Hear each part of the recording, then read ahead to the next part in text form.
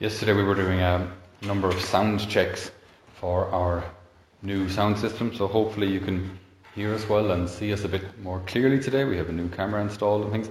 So we had to do a sound check and I thought, look, we might as well just use today's reading. So we had 2 or 3 different community members doing this reading, and it's always a bit odd when they come to this line, you know. Do not be afraid, Jacob, poor worm. Israel, puny mite. This is like God speaking to his chosen people and referring to them in terms that aren't exactly, well, I'm not sure that it's not exactly offensive, but this is like far from the kingdom of Israel and God's chosen people. Puny worm, little poor worm and puny mite, right? So he's putting them, dare I say, down off any kind of pedestal they might have thought they were on. So, and then the Lord goes on.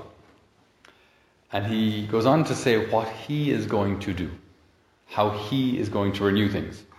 So he starts, I am the Lord your God. I am holding you by the right hand. I tell you, do not be afraid. I will help you.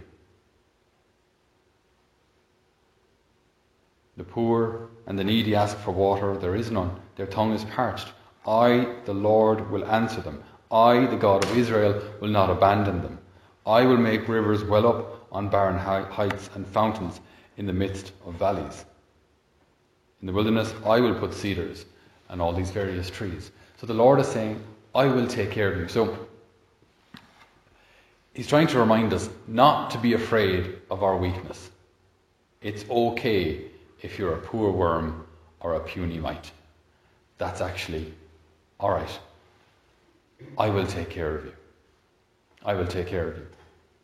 So, we spoke about this earlier in the week as well, about our need to be, mature in the faith, to be kind of responsible as regards the decisions we make, rather than saying, well, God hasn't provided a job for me, so I guess I'll do nothing in the meantime, or God hasn't provided a husband for me, so I suppose I'll just sit here and feel sorry for myself, or God hasn't provided anything really. So rather than saying, what have I? What can I do today? What good can I do today? Like, I have to actually start directing my life as well, And then the Lord blesses this. So there's this wonderful collaboration between us and God, right from the very beginning, when the Lord gives us the Great Commission at the end of Matthew's Gospel, for example, which says, all authority in heaven and on earth has been given to me. Go, therefore, make disciples of all the nations, baptizing them in the name of the Father, the Son, and the Holy Spirit, and teaching them all I have commanded you. So the Lord kind of reminds us of his authority. All authority in heaven and earth has been given to me. So with this authority that I have as God, go. And he sends us out. Now, this is just this wonderful balance that we always have to maintain in the faith, to recognize our littleness, our need, the fact that we're just a poor worm and a puny mite, and at the same time that God is going to do great things. But he does great things in us and through us, not despite us. In us and through us. Like, why does he entrust the church to mere human beings? Why does he entrust the church to us when we are imperfect and when we make mistakes? Why not entrust the church to angels? They tend to make far fewer mistakes than we do. Right? Imagine like you've got to go to Mass, right? And this angel would float across the altar, right? And celebrate Mass for us. And it would always be liturgically perfect because they're angels. And imagine how it would sound like. Imagine a little choir, you're wonderful. But with a little choir of angels at every Mass. Do you know what I mean? Imagine how class that would be. But he doesn't, he entrusts the church to us. And if you look at the church's history, it's rocky. It's a rocky history we have. The teachings of the church have always been correct, but the people in the church have always been sinners. So our history, we have a very checkered, as does every church. Why? Because it's composed of human beings. So of course there are issues and problems and infidelity and so on. So recognizing our need for God, that we cannot do anything good without him. And recognizing as well then that he is God and can do anything.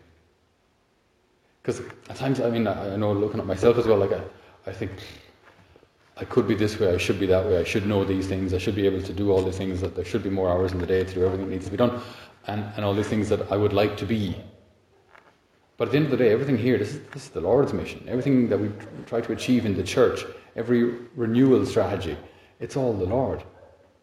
Last night I was talking to some priest friends of mine, and we were just talking about how the church is in a bit of a mess at the moment. With things were bad before COVID as regards practice rates and vocations and so on. But once COVID passes, what's going to be left? It's going to be messy. It's going to be messy. A lot of the older generation may not come back to Mass. A lot of the younger generation have gotten used to not going. So there's going to be an awful lot to rebuild.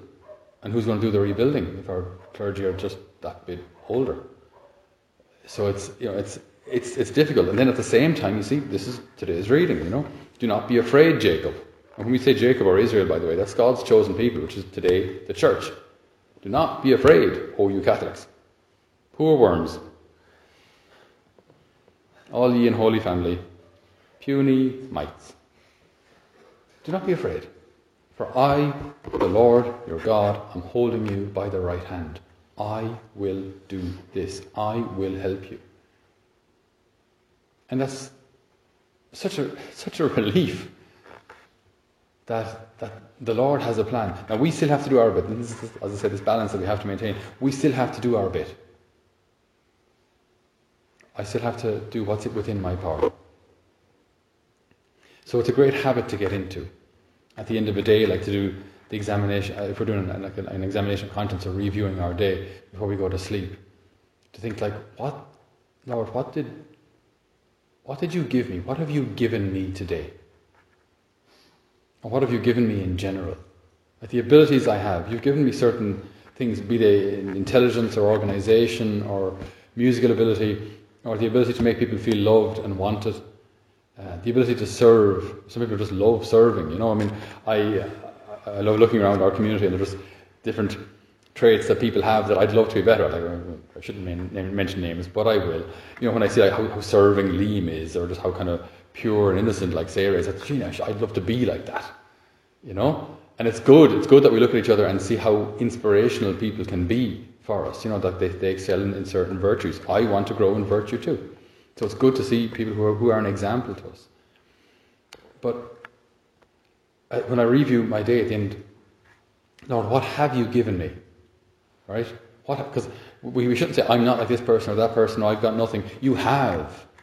You have got something. You have been blessed in some way. You absolutely have. Do not deny the grace of God and the work of God and the gifts of God in your life. You have been given something. Now, we've been given things in different degrees, but you have been given something. So what did you do with it? So you have this ability to make people feel loved.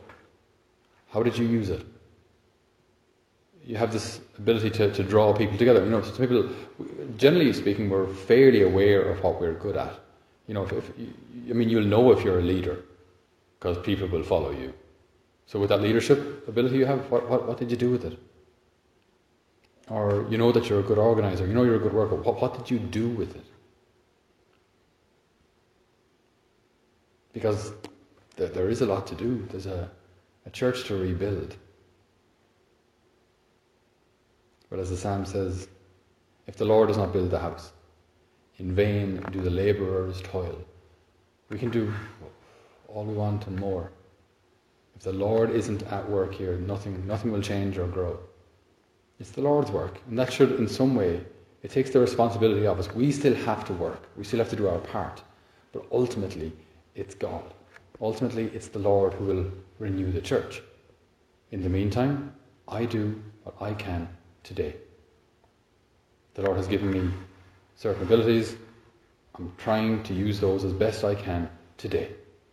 That's all I can do. I can't change COVID situation or the world government, or I can't change it. I have no effect on that. I can do what I can do today.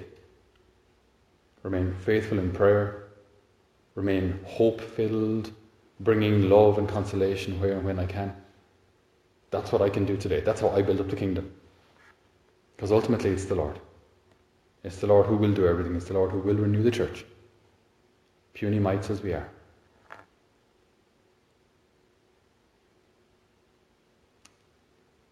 He paints a beautiful picture of hope, a picture of life. In the desert I will plant juniper, plane trees and cypress side by side, so that men may see and know, may all observe and understand that the hand of the Lord has done this, that the Holy One of Israel has created it. I tell you, do not be afraid. I will help you.